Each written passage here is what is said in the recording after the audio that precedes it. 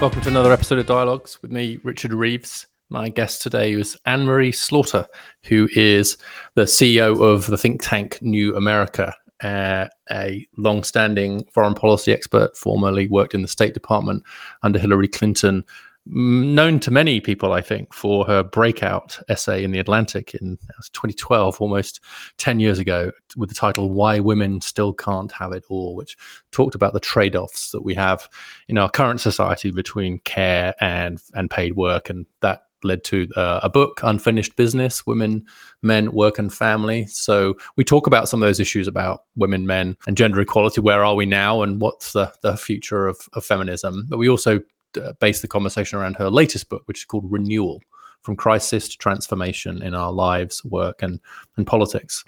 I describe Anne-Marie as an optimist, as a patriot. In fact, patriot is the first word in her Twitter bio, and an advocate for both personal and national renewal. So we dig into the difference as she sees it between renewal and both reinvention, which means out with the old, and restoration, which means bring back in all the old, and what that means for our politics as well as personal development. We also talk about the need for more grace in both our personal lives and perhaps especially in our public lives, and why that means we should be calling people in rather than calling people out, which means doing it in private rather than public, and allowing at least a little bit of benefit of the doubt as we all grapple with the new challenges that we face. We'll talk about the reckoning around racial justice, the preparations that she's involved in, preparing for the 250th anniversary of the Declaration of Independence. We also conclude with a discussion on the unique power of women after the menopause. So it's as broad-ranging as the book. I really enjoyed it. I hope you do too. Anne-Marie, welcome to Dialogues. I'm delighted to be here. Thanks for coming on. We're going to talk about your book and maybe a little bit about your previous book and your work. But for those people who don't know you, who probably do know you from some of your work, and they may well know you from the work you did on work-life balance and that sort of famous Atlantic essay that you did on why women can't have it all. But for those who don't know, give us a bit of a sketch, particularly of the arc of the last couple of decades, I think, of your career, because you've gone from sort of very in the heart of government to think tanks to becoming more of a kind of cultural commentator, and then obviously ran into some interesting challenges at New America, which you run, and I've just said that. But tell us a little, just give a sketch of your own arc, I guess, for the last couple of decades. So I've had a number of different lives, really. I spent 12 years as a law professor teaching international law and civil procedure at Harvard Law School and Chicago before that. And then I spent 7 to 8 years as a dean of the Princeton School of Public and International Affairs, formerly the Woodrow Wilson School. So I moved to policy, and I had always thought of myself as somebody who wanted to do foreign policy. Law had always been a means to that. So those first 20 years were at least in the area that I always assumed I would be in. I'm half Belgian. I've always been between cultures. Went into government, worked for Hillary Clinton for 2 years as director of policy planning, still firmly in foreign policy and in government, which I'd always wanted to do. The real change comes in 2013 when I left the academy. I left Princeton and really the academy completely to take over New America. And that was in part because I wrote this article in The Atlantic in 2012, Why Women Still Can't Have It All. That really was an argument that said, I have everything. I have a great husband. I have money. I have every advantage. And yet, as a very ambitious woman, I've made a choice in favor of my family. And if somebody like me can't make it work, then we still have a long way to go until we do. That went viral, put me suddenly in front of audiences across the nation and really around the world talking about gender equality, even though I certainly had no academic training in gender studies. And I also felt strongly that the United States was quite badly broken. Our educational system, our infrastructure, rising inequality, and all this was 2013 when, in retrospect, things look pretty good. So New America is more domestic than foreign, although I still write on foreign policy. And I also became a nonprofit leader, which is hard. Anybody who does it knows, it's a lot of fundraising. It is management, but not like private sector management. Really, at least for a think tank, a lot of very independent thinkers, scholars, writers. But it's also a way of trying to figure out how to have real impact in the world, which is not obvious. When you're in the academy, you write books. That's what you do. But if you're in the think tank world, you're really trying to move ideas to action. So it's been quite a journey. I've been at New America for 8 years. I love the work that I do. I have definitely had to learn how to be a leader in a rapidly changing time. And this one of the big themes, perhaps the running theme through your most recent book, is the challenges of leadership and some of your own experiences of that. But I think the one of the reasons why the work you did, which was outside of your space around parenting, work-life balance, was because you were expressing the old adage that the personal is political, but also that the political is personal, and the need for a change in big changes in structures, which you've been arguing for all along, is what's necessary to even get any of the things that we've kind of been speaking about. So essentially we're not going to change the world of work or the care infrastructure or anything. We're just going to give women the same opportunities as men and give them the opportunity basically to live the way men have always done, without men really changing, without work really changing, and then wonder why it doesn't kind of pay off. And in some ways it was a cri de coeur, I think, at that moment, because you combined your personal experience with the politics of it, really, the lack of structural change that we've seen in the labour market in particular, I think, alongside this transformation in women's lives is really striking. I think you really put your finger on that.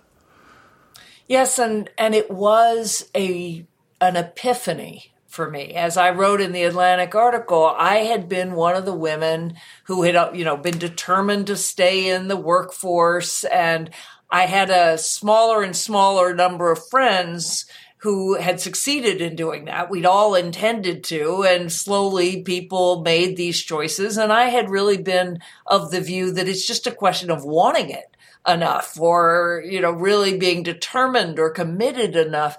And when, I had a pretty ordinary family crisis. I mean, the fact that you have a teenager who is having a bumpy time is not, there are many, many worse things than that.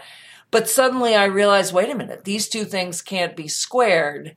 And if that's true for me, and I had no doubt about my own ambition, then I need to rethink. And suddenly I looked around and saw all these women who were sort of being blamed for not, wanting it hard enough or being organized enough. And instead, as you said, you cannot get gender equality without changing just about everything, because our work systems are still set up for a world in which workers, certainly really any workers, have somebody else doing the care. And the invisible spouse. Spouse. Heather Boucher, I think, has written, and you've written about this too. Yes. I think that's right. And also and you speak quite a bit about this in the book, is this shift from an individualistic ethos to a more community-based one, and I think a fair criticism of that strand of feminism, let's call it that, was very focused on the individual. It was very focused on individual empowerment. It was very focused on what you need to do,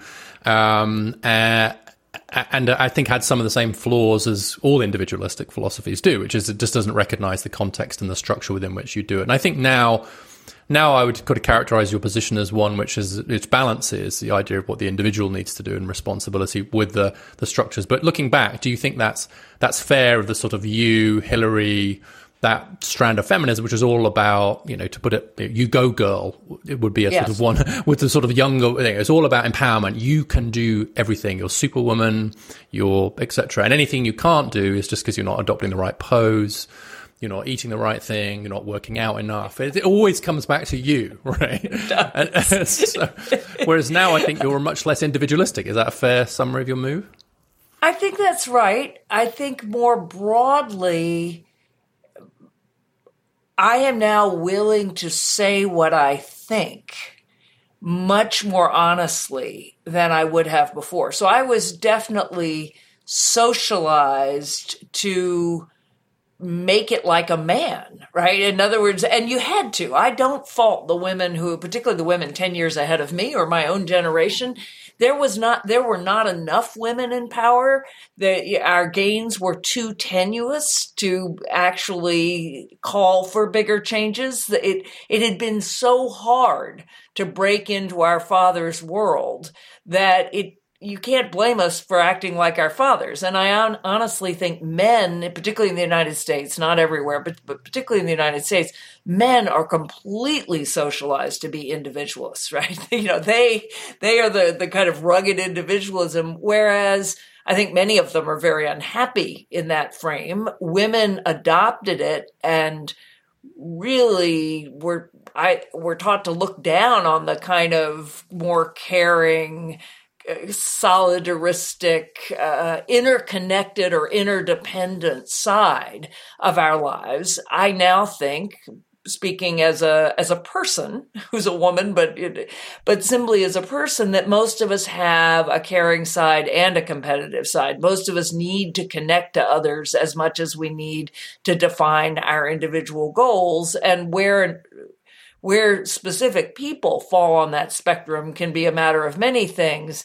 But this notion that human beings are defined, like economic rational profit maximizers is just silly. It's at best half of human nature. Yes, and it's not what happens. I was struck by this research I was looking at that showed that the more economic power women had, the less likely they were to go back to work very quickly after having a child, even though the opportunity cost of doing so was obviously much higher. And I quoted this before, but one of the lead economists said something like, this is kind of economically irrational. There must be some other utility function within the household that's going on. And I said, yeah, and it's called wanting to look after your kids. And it's sort of like, yes. And actually the OECD does all these reports sometimes where they look at kind of all the lost productivity from all these Dutch women, having coffee with their friends and stuff, and they're sort of constantly frustrated by it. And obviously there's a real risk here of kind of getting gendered, but I'm struck by this. There's something that a colleague of mine said. It's like one of those moments where you really learn from the views of others, where there's this young black woman with a lot of other young white women in our team. And we're talking about these issues around gender and childcare. And she said something like, you know what? There's a lot of black women who really wish they had the opportunity to stay at home with their babies. Absolutely. Because all these white women have been talking about it, saying, well, you got to be careful about gender, blah, blah, blah. And she's like, I know a lot about it. So we'd love that option. Thank you very much. Right. And you could see the white women were like, interesting.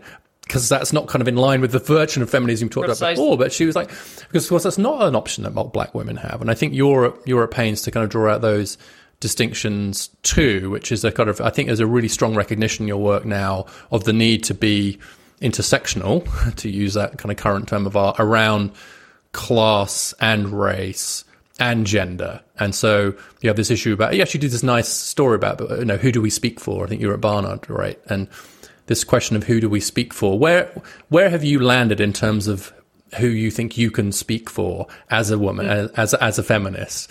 Because I think there are, and you face this. You actually had this petition. You described. You should tell the story, but it's a very interesting challenge, I think, for somebody like you to figure out when you can speak for others and when you can't. So how do you think about drawing that line now? Yes. So my education in intersectionality came again when I was giving talks after the publication of my Atlantic article, which is almost a decade ago now. And I had a very basic white feminist, the feminine mystique understanding of feminism, which is, women were at home with their children and they were not allowed to develop their full potential as whatever they wanted to be, and they wanted to be in the workforce. And I remember very early on someone saying, that is an affluent white woman's vision of feminism. Working women, and certainly black women, worked pretty much all the way through, right? Taking care of other people's children or cleaning other people's houses. And I remember when Michelle Obama said that she was going to be mom in chief. And there was exactly the kind of dismayed reaction that you just described. And she was very clear that what was the matter with wanting to be a terrific mom. So, and that is coming from the perspective of women who've had to work when they perhaps did not want to. I now am very careful when I say we, and I continually qualify it, which is troubling in some ways. I mean, we can all slice and dice ourselves in ways so that we never have a broader we. I think we can have both, but it's a way of reminding myself that I am speaking for a narrow slice, and also telling others that I understand I'm not speaking for them. But the story you referenced was where I was asked to be the commencement speaker at Barnard to win the Barnard Medal. And a number of the undergraduates protested because Chimamanda Ngozi Adichie, who's a spectacular novelist, was also going to get an honorary degree, and they wanted her. And I thought she was fabulous, but I thought that I could speak for women who don't look or live like me. And I framed my commencement address in those terms. And I was thinking about democracy. I mean, Hillary Clinton was running, and I thought, we represent other people. Of course I can, but I also have the obligation to make sure they speak for themselves. It was very well received by many of the parents in the audience. I don't think many of the undergraduates loved it, but I later came to see that I really had been wrong. That today I first of all would have asked if there was a way for us both to speak, and if not, I probably would have just said, look, I really think the student should be able to choose. But it was a complicated situation in terms of the president had asked me.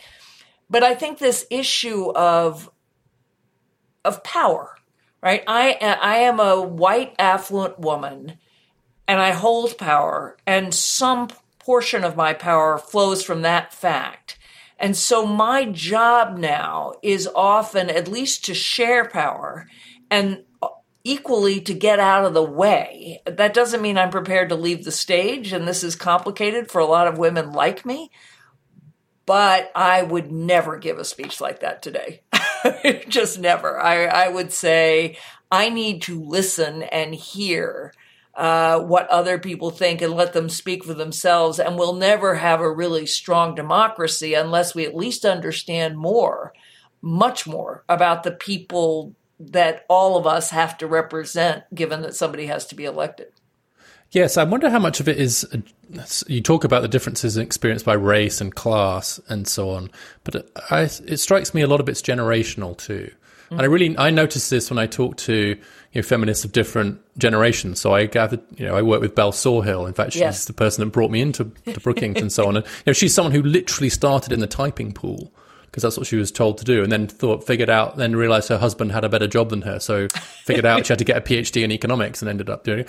But the difference between sort of Belle's brand of feminism and that kind of the younger women, even allowing for class and race, it seems like there was a generation of women who were really excited by the idea of Hillary Clinton, your old boss and so on, because just it was such an important first, and it is clearly just, for me, it's just embarrassing we haven't had a woman president rather than a source of celebration when we get one. It's just, and the longer it goes on, the more embarrassing it gets. But exactly. But for younger women, actually, they really didn't feel that at all. They didn't get this sense of it was about getting one woman into kind of one place at all. And I think that's partly because they haven't had the experience that you've had, and certainly that Belle had of another generation up, of really having to break some glass ceilings. And it's very hard to say this because you don't in any way want to diminish the challenges that young women can still face. But the world of, the 60% of Brookings RAs now, I think, are women. The world that they're entering is very different to the world that Alice Rivlin entered, or that Belle Sawhill entered, or even that you entered. And they don't know that, and they shouldn't be expected to know that. And so in some ways, they're fighting a different fight. Whereas you, I think, back then at Barnard, were sort of fighting the old battle, which was getting women to positions of power, breaking glass ceilings. Or do you now think it's like we've got to fight both at once? I guess I'm asking you what feminism's about right now. Well, It's a big question. So the first thing I'd say is they're feminisms, right? There yes. really are many different, but I also think there's a generational thing that happens. So when my article came out, there were lots of 20-somethings or younger women in college who just dismissed it. Right? It was like, oh, we fixed it all. But I remember my generation in the 1980s, because when I graduated from law school, it was already 1/3 women, which would have been unimaginable for the women 10 years ahead of me. And many of us married, men with careers, and we had careers, and we thought also, we've got this worked out. We're fine now. And then you have children. And then suddenly all these choices have to be made. And that's where so many of the stereotypes suddenly hold. So I think even to many of the young women today who think they've got it figured out, I heard from many women later saying just that, I didn't take your article seriously when I read it. And now I'm in my early 30s and I've got kids. And let me tell you, my workplace won't let me do this. My husband's workplace won't let, or my spouse's workplace won't let him or her take time off. So part of it, I think every generation discovers just how far we still have to go, even as they start from a place that really does reflect how far we've come. There's part of that. I do also think, though, and it goes back to what we were saying before, that my generation was all about career feminism. And there were care feminists, but they were marginalized. They were a relatively small group of women who focused on child care and paid family leave, but it was a very distinct group. And the mainstream feminism was the Gloria Steinem through to Sheryl Sandberg, and I would have counted myself as part of that, where power lies in being like men and being powerful. Now I think younger women really understand that they're not going to have the lives they hope to have without paying much more attention to care. And frankly, I think a lot of younger men understand that and also think that they also deserve to be able to be fully present parents. And I don't think that was true of the men in my generation. My husband has been completely, but I'm not sure he would have thought that was the path he was going to follow.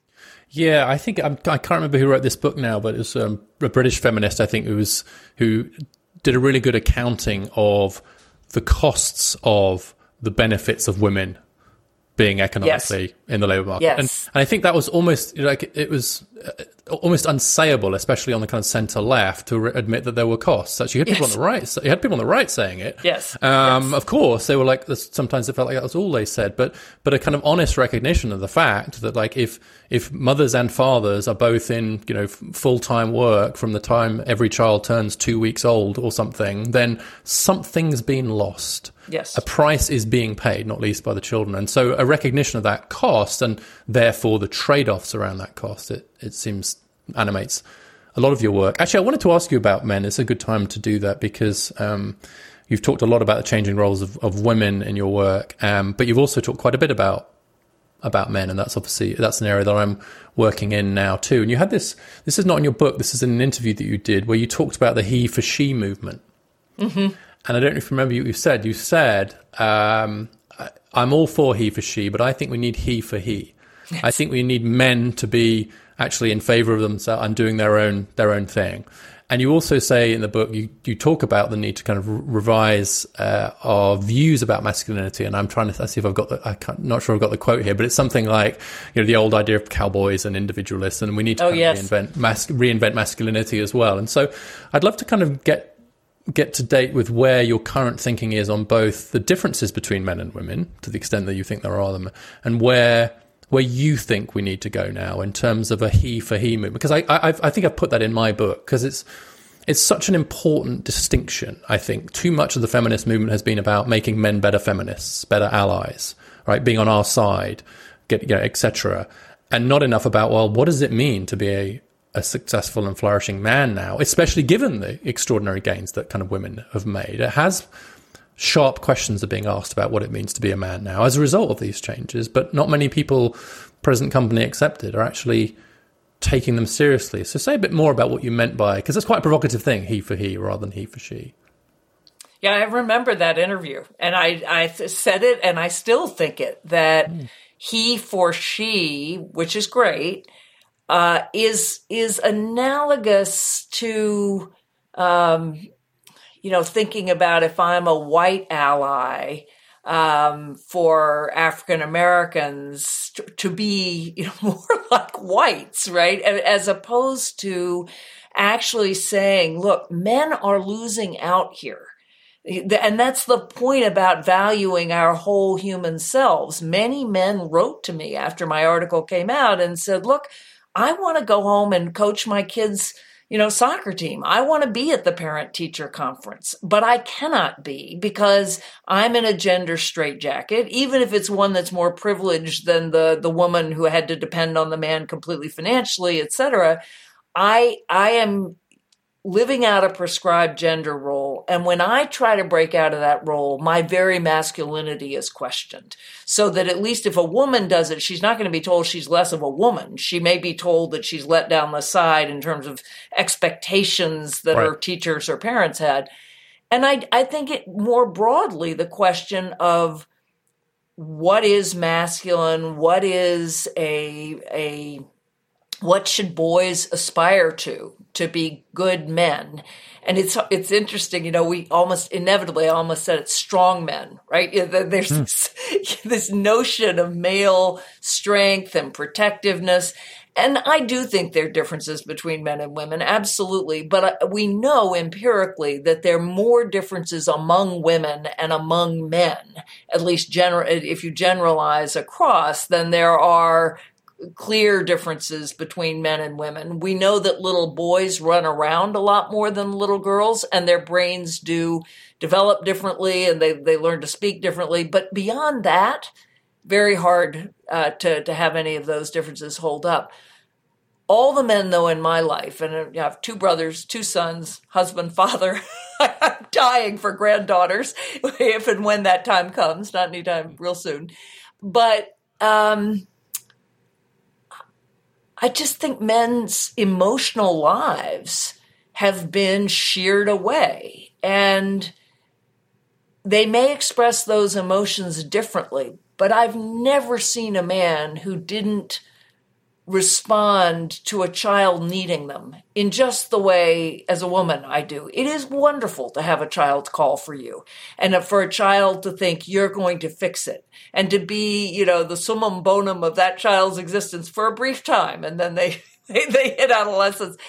I just don't believe that men don't thrill to that. And all the men that I've seen who are deeply engaged with their children love that. And they love the sense of competence that comes with knowing how to care for a child. It's not like I'm terribly undomestic. I can't do anything with my hands. And yet, that sense of I've got this. And my husband loved it also. He was really good with the kids and he knew what to do, as opposed to feeling kind of diminished. Like, we've got this when a child cries and the women run to him, the father can soothe that child just as well. And the father becomes the helper. Actually, yes. As I said, I'm thinking quite a lot about this. And I actually think the role I think fatherhood really sits at the center of what's required in terms of a new, what I call a kind of pro-social masculinity for a post-feminist age. So I can argue whether it's really post-feminist, but I think there's a lot of things there, and there are some differences,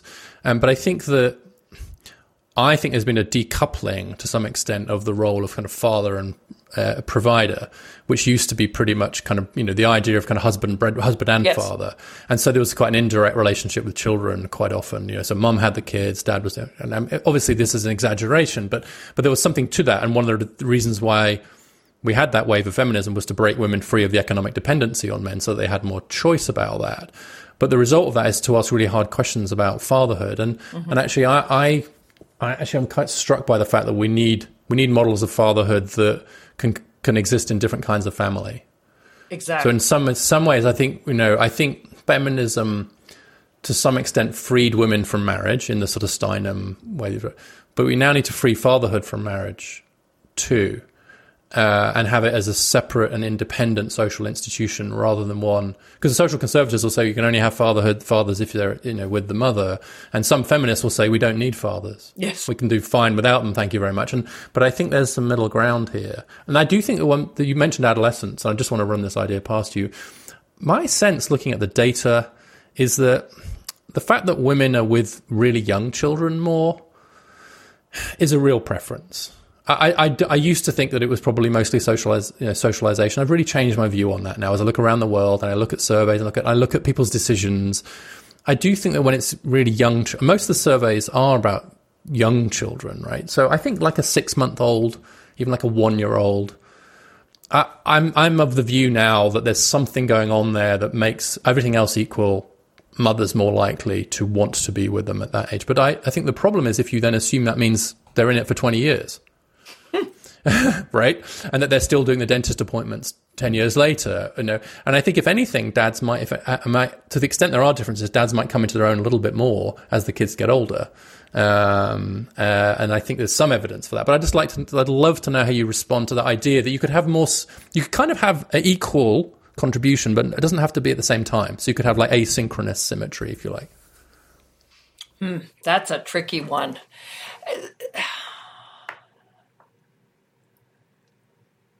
Or do you think it is just socialization? Well, it's hard to know. Women wanting to be with babies.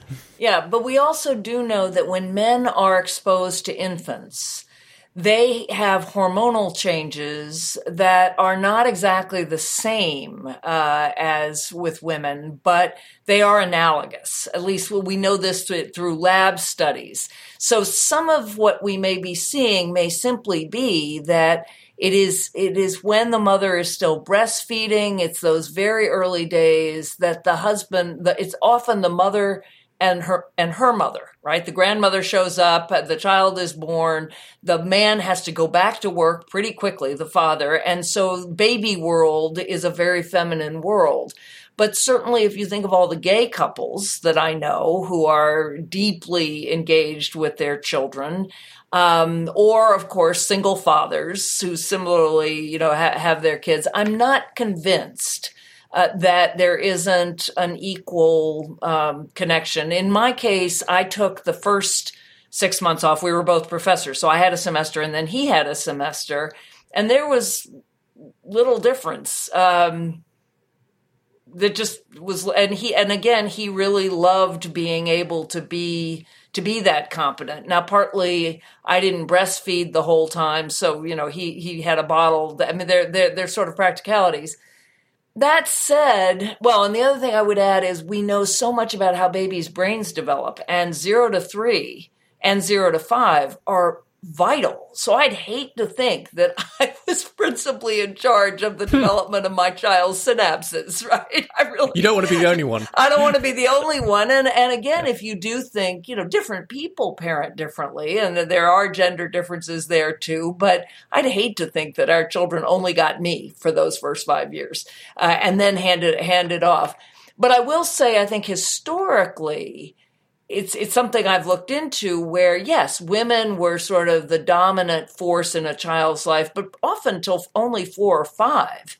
And at that point, particularly for boys, they then headed off into the masculine world. So this notion that we've had since sort of the industrial age, that it's all the way through to 18, that was never true. And in agricultural communities, the boys were out working with their fathers and the girls with their mothers. Again, I'm sure there were lots of little girls who were frustrated and wanted to be out with their dads and vice versa. But at least it was everybody was engaged in the rearing of children after a certain age. Yeah, the co-parent. You're right. The co-parenting thing is actually the norm throughout human history. But I would probably emphasize more than you some of those differences in the early years and the different role. And just because you just keep seeing people voting with their feet to some extent around that, and I worry that at a certain point we have to sort of just respect the choices people are making. And I think this is back to your point about the distributions overlapping rather than distributions can be different, but also overlapping. And it doesn't mean at all that men can't do it. I mean, recently we've had Pete Buttigieg taking paternity leave and getting Sanford. My guess is that they're amazing parents, and that, if you've been one of the chosen children of Pete Buttigieg and his husband, then you're probably among the luckiest children in the history of humanity. Honestly, right? So it's not they can't. It's just that everything else equal, I think we might see some different patterns, and we've got to. I hope we can get to a point where we can be just a little bit more relaxed about, like the colleague I talked about earlier, the young black woman. Like if she takes time out because she wants to be with her babies, that is fine. It's not like we're not going to say, well, why isn't your husband doing it, or why are you laying the side down, and so on too. Although there's one more piece that's very important, and it goes back to masculinity, which is in most cases the father's out earning the mother. So if somebody has to be home, it's going to be the mother because you need more of the income. So in our family's case, I'm the principal breadwinner. And if ever, I mean, my husband is an important breadwinner, but I make more money than he does. And back to your point about masculinity, he wrote in his Atlantic article that the fastest way to bring a silence at a dinner party conversation is to say that, to say my wife out earns me. There, we still have really deep notions that,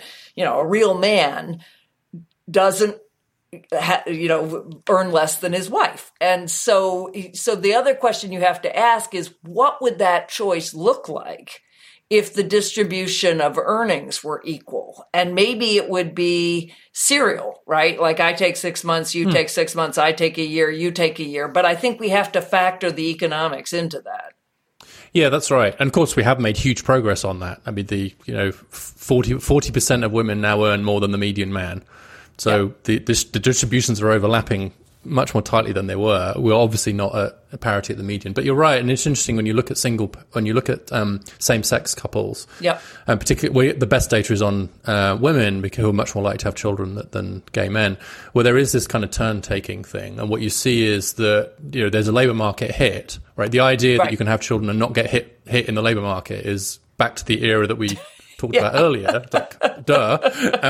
But if it's the same person taking the hit all the time over the course of a child's life, then you end up with this massive lifelong gap. Whereas, so in that sense, I think these lesbian couples are really interesting. And actually, it looks like the earnings hit is similar in a same-sex lesbian couple as in a straight couple for one child. But then, of course, when you hit child number 2, they can look completely different because the birth mother changes in same-sex quite often in the same-sex couple, but in a straight couple, the birth mother is always the mother, or the birthing person. So the women very always get complicated. Hit.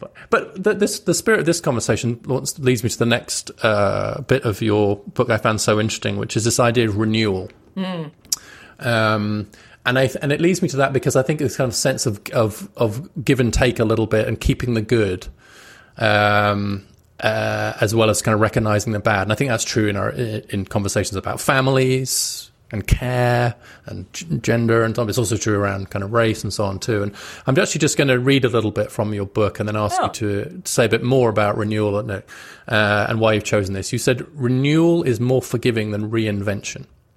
Renewal demands the searing heat of honesty, yet finds something positive to renew. On a national level, this element of renewal may be the hardest pill to swallow for the many Americans who are deeply angry about the persistent, entrenched, and all too often deliberate inequalities that track lines of race, colour, class, creed, gender, and sexual orientation in this country. So that's a striking and sometimes kind of courageous thing to say, because you're saying, look, we can hold two thoughts in our head at the same time here. There is good stuff. We've got to recognize the good that's there along the bad. And that seems to be how you're differing it from reinvention, if I'm understanding it correctly. Could you say a bit more about that and what experience you've had from people as you've made that argument to them? Because you do put the other side of it quite well. So you definitely honed in on the core concept of the argument, and yes, to some people, a problematic dimension. But yes, I say that renewal is in between restoration and reinvention, because it is this, the word itself is to make something new again, right? Something existed, it was new once, and now you are making it new again, as opposed to reinvention, where yes, there was something there, but you're that thing goes away completely and you're completely new. And Americans in particular love the idea that we can have a whole new you, that there's not going to be any relationship to that old you. And I think that's ridiculous. Certainly at my age, I think it's ridiculous. But also, why would we want to cut ourselves off from our lived experience? I think of myself often as a tree that has been shaped, by the wind, the rain, the soil, all those things. That's your life. And I think I think there are all sorts of problems with cutting yourself off from it. So I do think that the idea of making something new again means you have to look back. You have to look back and see what was. You have to be, I say, radically honest, brutally honest, just as honest as you can be about the things that were not good. In my own journey, I talk about, looking at mistakes and then seeing larger patterns that really are flaws, right? Or traits or ways of behaving that need to be changed, and facing that and not trying to hide. But then if you're going to change, and this is kind of therapy 101, self-hatred does not breed transformation. You have to find good things that you can hang on to. Now, obviously, a person and a country are not the same, but I think there is a strong analogy that if we are going to make our commitment to our ideals, the ideals that are set forth in at least some of our founding documents, we're going to make that commitment new again, like a renewal of vows, then you have to be absolutely honest about how we have betrayed those ideals in the past. But yes, I am not prepared as an American to throw out all the things that I learned about this country and that I believe, the narrative of a revolution that was for freedom in part, even as it was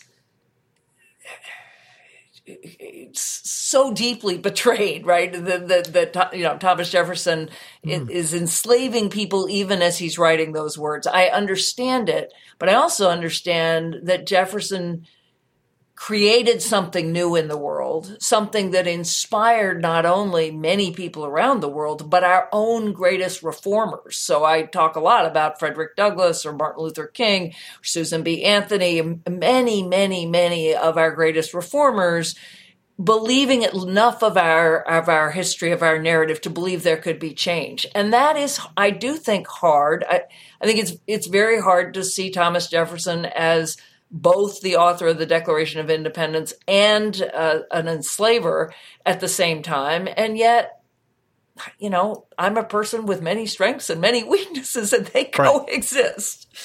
Yeah, there's it's complicated, as I think you say, but I also you wonder if let's caricature two positions, but I think they're in some ways not equally dangerous, but dangerous. One would be, we're going to talk about our history in a way that sort of minimizes it's the bad side of it. So we're going to do you talk about the bicentenary, it's the tall ships and it's Columbus and there were these issues with racism and slavery, but broadly, aren't we awesome? Right. So there's that, which kind of, yes. But there is an alternative danger, I guess, which is to do the opposite, which is to make our history only about those things. Yes. And to make Jefferson only an owner of slaves, and Washington and everybody else too, and to sort of wipe out the other bit of history too. And so it feels like sometimes there's a contest between two sets of people who are just trying to sort of minimize one side of our history, when that makes no more sense than me trying to tell the story of my life, which only talks about the awesome bits or only talks about the terrible bits. We all have biographies, which, can you imagine someone writing your biography where they only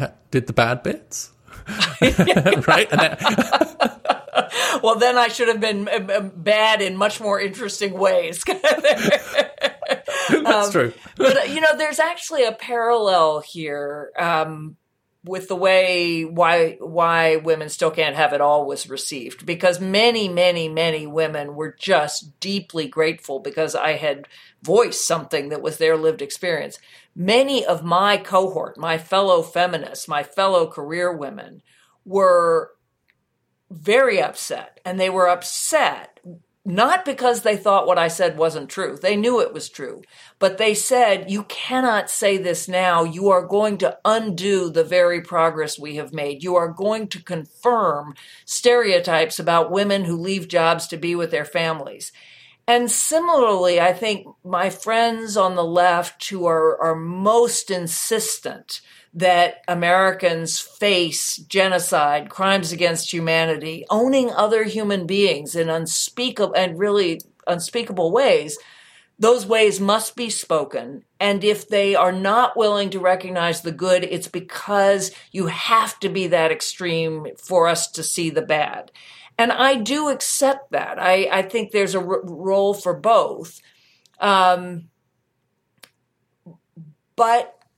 I also think, again, for us to be still in one country, for us to have a common vision of the future, for us to educate our children in the way that we want to, that gives them pride, and all children pride, as well as awareness, the two things have to coexist. And actually, what I hope is that we can be a country that can handle that complexity.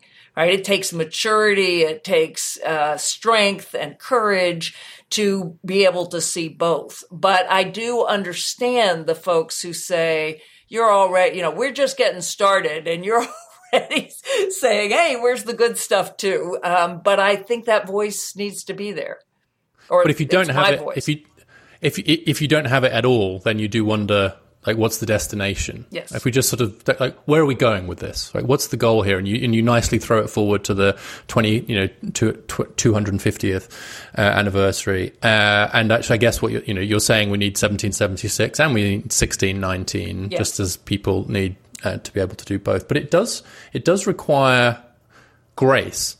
And you have this lovely chapter on grace, and you describe yourself as a person of faith, but not of a particular religion, which yes, there's a whole other conversation about that, because I sometimes describe myself. People say they're spiritual but not religious. I sometimes say I'm the other way around, and that you need the religion's more important than spirituality. But that's a kind of different conversation. But you do talk about the need for grace both at a sort of national level and a kind of civic level. And I think you've just touched on that. In some ways, you've just described what an approach of grace would look like, which is a combination of that humility, but also hope. Yes. But you also talk about it in the context of individuals, and you cite, and I can't remember, I actually haven't got the reference here now, but there's a woman who writes about calling in, yes, rather than calling out. And I think I absolutely love that. And you give an example of you saying somebody saying, I think she says this, she misgendered someone in a yes, classroom, and they just said, well, I misgender myself all the time. But it was the moment of fear that she had. And yep, I think you talk about some of your own experiences too. But you say something, and here I am kind of quoting you again, where you say, this really resonated with me. We find it so easy to think the worst of one another quickly and furiously. Perhaps grace can allow us to find a balance between a necessary holding to account and a granting of a little latitude to be human, to stumble and fall short. That does feel to be lacking a little bit sometimes now, this presumption of goodwill, this balance between holding to account. And you had your own experience of that, I think, too, where we all screw up. Yeah. Right? We just... Yes. And we screw up sometimes in ways that are like... And I remember I said something to a colleague of mine. I won't tell you kind of what it was, but I said something, and then I said it to him as a Jewish colleague, and I said, is that anti-Semitic?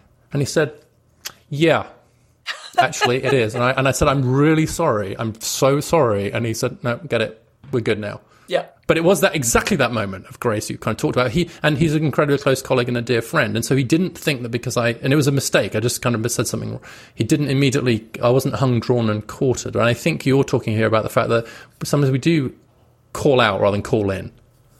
Yes, and the woman who talks about calling in is Loretta Ross, who is a human rights activist and a professor, and she has a whole philosophy of calling in with love.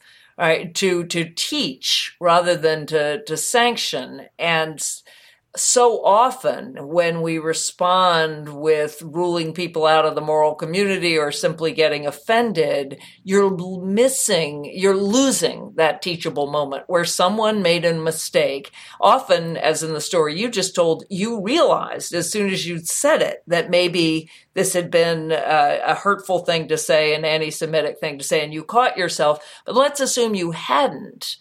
The person you were talking to should have been able to say something like, I'm certain you didn't mean it this way, but here's how I hear it. And that would have taught you what it is like to be experiencing this from another side. I have learned so much where things that I would say or do just never dawned on me that somebody else would take them that way.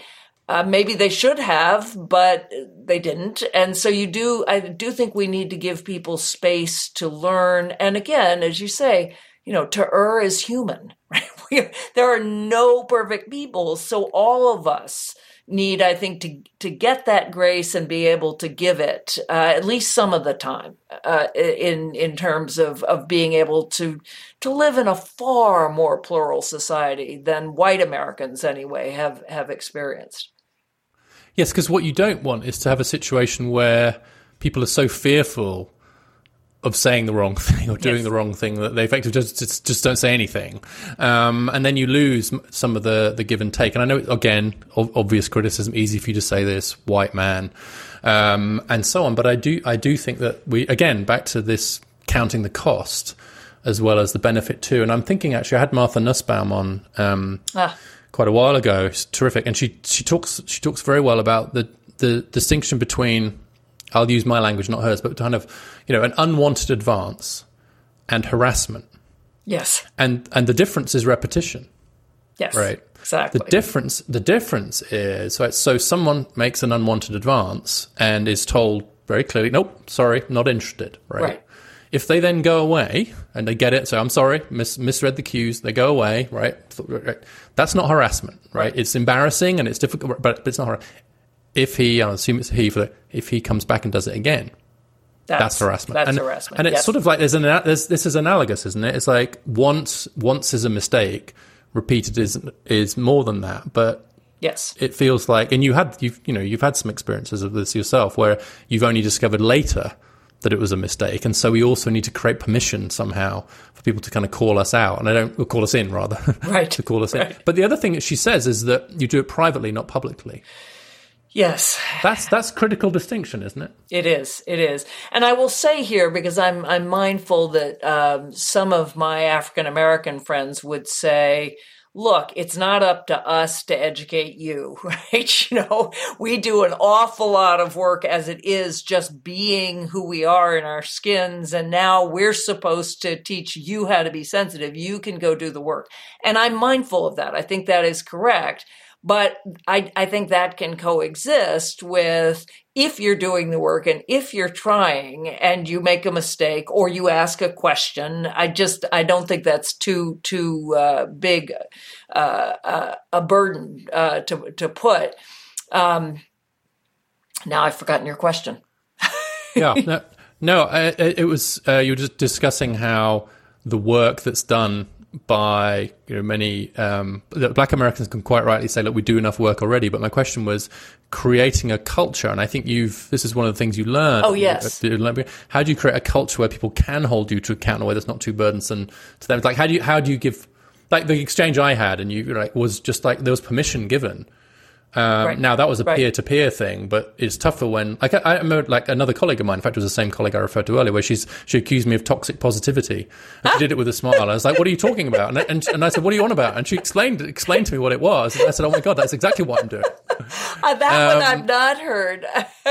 But you were also asking about the doing it privately rather than publicly. Yeah. And I do think that is key, because humiliation is rarely a good teacher, or if it is, it'll teach you something. You will not do something again, but you will not learn in a way that allows you to grow. right? You'll close off, you remember it as something very painful, traumatic, and to be called out publicly, particularly on social media, pretty much guarantees you'll stop having the conversation. And as you said, and I'm very aware now, that you'll be at a meeting and everybody will say exactly what they think is expected of them to say. This is also true in trainings and things. And then afterward, when people break into their little groups, whether those are, African American groups or women or men or younger staff and older staff, then they will say things that are very different. And we'll never be in a world where the private and the public are identical. People will always say things different privately. But we need to be in a world where at least 50% of those conversations are the same. Otherwise, we're not actually hearing what people think. And I do think that if you knew that you were safer, if you had that psychological safety to try to say something, even if it's very clumsy, and you wouldn't get called out publicly, or you might get called in very lovingly, but you wouldn't get called out. I think that would be better. I definitely do. And I think a lot of people could learn from that with goodwill. Yeah, you're right. And we spent quite a bit of time trying to create cultures in which people who are from disadvantaged backgrounds can rightly hold other people to account. We obviously need to do more on that. But we also, I think, I've done quite a bit of work on the idea of respect as the basis for much of this, and this idea of looking someone in the eye as being a measure of respect, actually. And I have this whole riff about that, because if you think about it, when you think about eye contact, look me in the eye and say that, how you're supposed to bow, look down, and how kind of, particularly if you're black in America, in fact, I quoted this before, but the last thing Emmett Till's mother said to him, Emmett Till said to him before he went to Mississippi, was, "Don't look the white folks in the eye, Emmett." Yeah.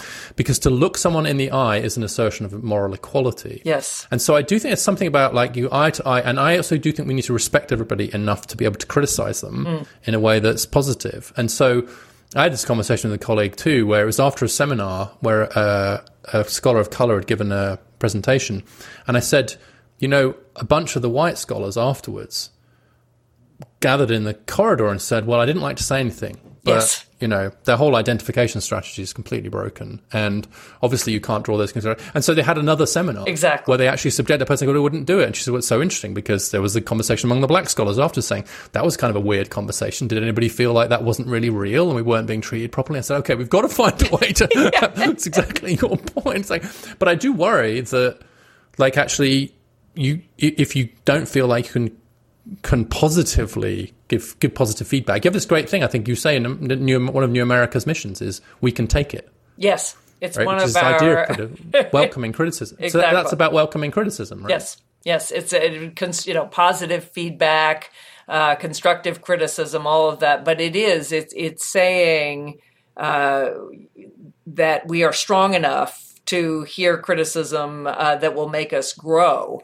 And honestly, I think it's best to try to create a culture where you ask for feedback. My president, whom I hired back in February, one of the reasons I hired him was that after he gave his kind of job talk to the assembled directors of New America, he and I talked afterward, and the first thing he said was, "So how'd I do? And please tell me honestly." And I said, "Well, you were too corporate and too long, but there was a lot of good stuff." And that immediately forged a relationship where I thought really highly of the fact that he had asked, because it had some problems. And he then took my feedback in a way that let me know this is going to be somebody where I will not have to either baby him or sugarcoat things. I'm not going to be rude, but I expect the same. I expect that he will also tell me. And that's a culture where you ask for it. It really opens the door then to much more honest conversation. Yeah, thank you. That's a great example of what you write a lot about in the book. And the last thing I want to ask you about is an interesting but small section of your book on the menopause.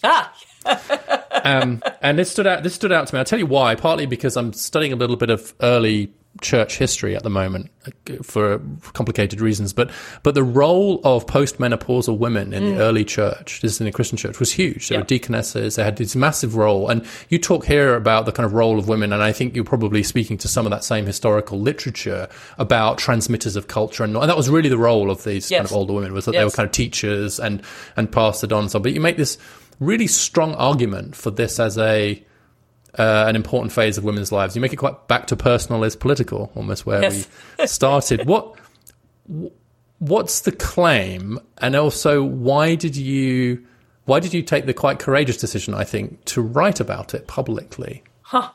It's funny. I didn't think it was particularly courageous. Partly because I'm making the case in the book that although I think it's a book for everyone, I think women have a particular role to play in the change we need in our society for a number of reasons. And that I recognize, there again, all women know, women who are barely making a living, women who are in the midst of child rearing or caring for their own parents, probably not.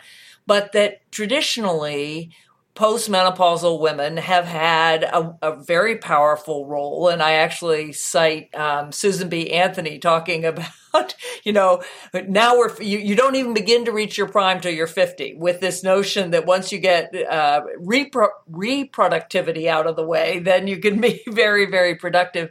You have this great line: high productivity, zero reproductivity. Exactly. It's great. Exactly. Yeah. So I think this is actually something that a lot of people have studied, because evolutionarily there is no reason for women to hang around after they can't produce babies. Men, of course, can inseminate till whenever, but women can't. And evolutionarily, it's that you are what's called an alloparent.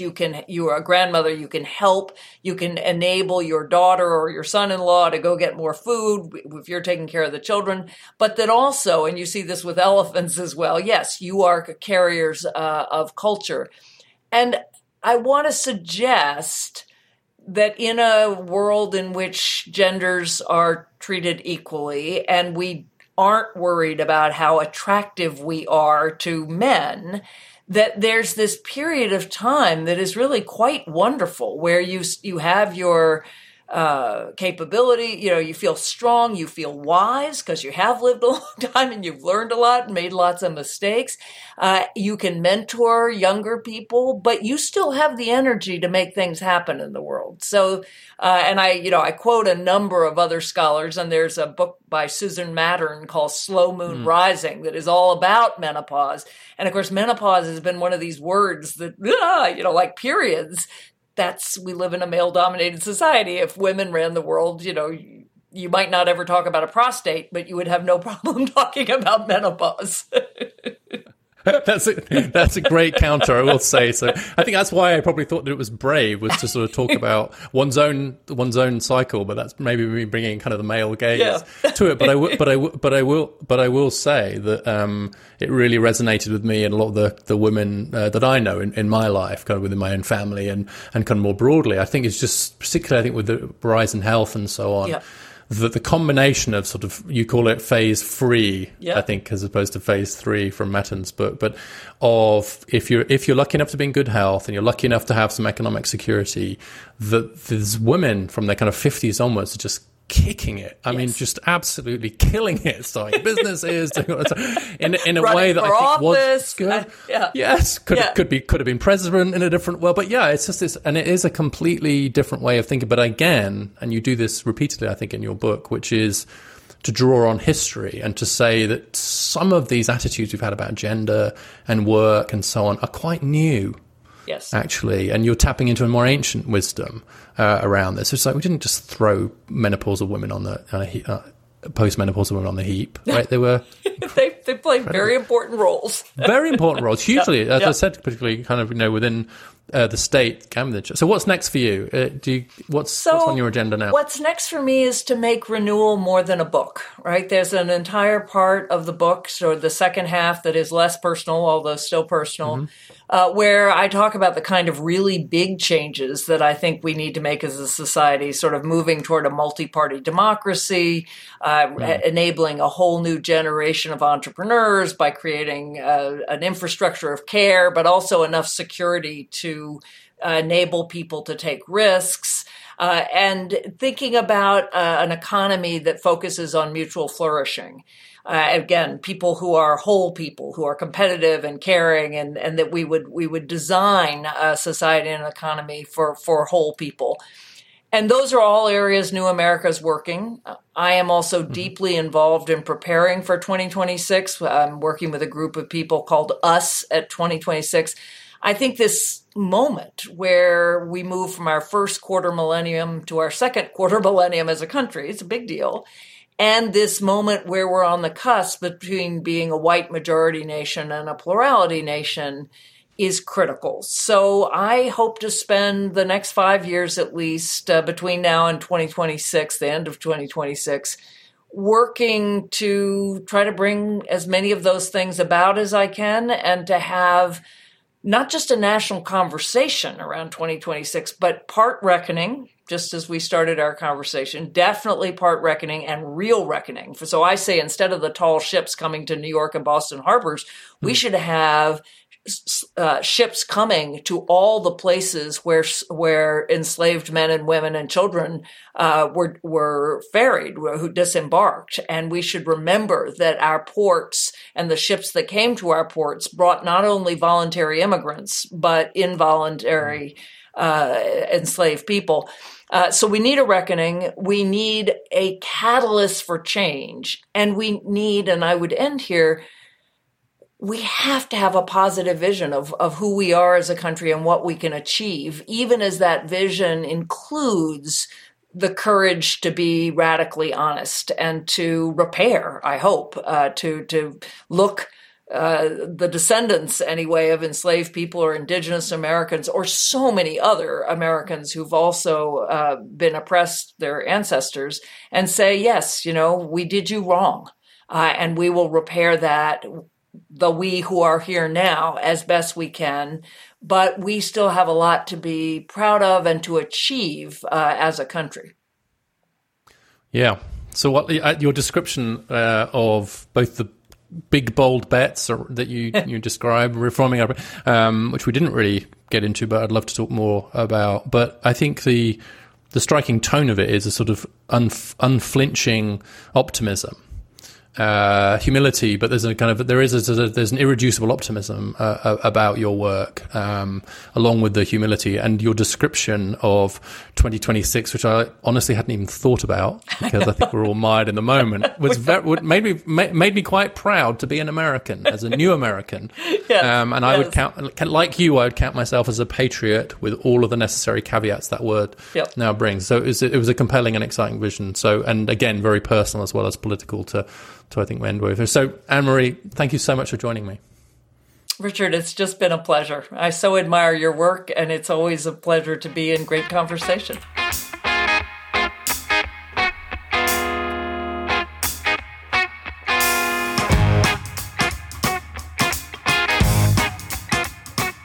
Thanks for listening to Dialogues. I hope you enjoyed that conversation.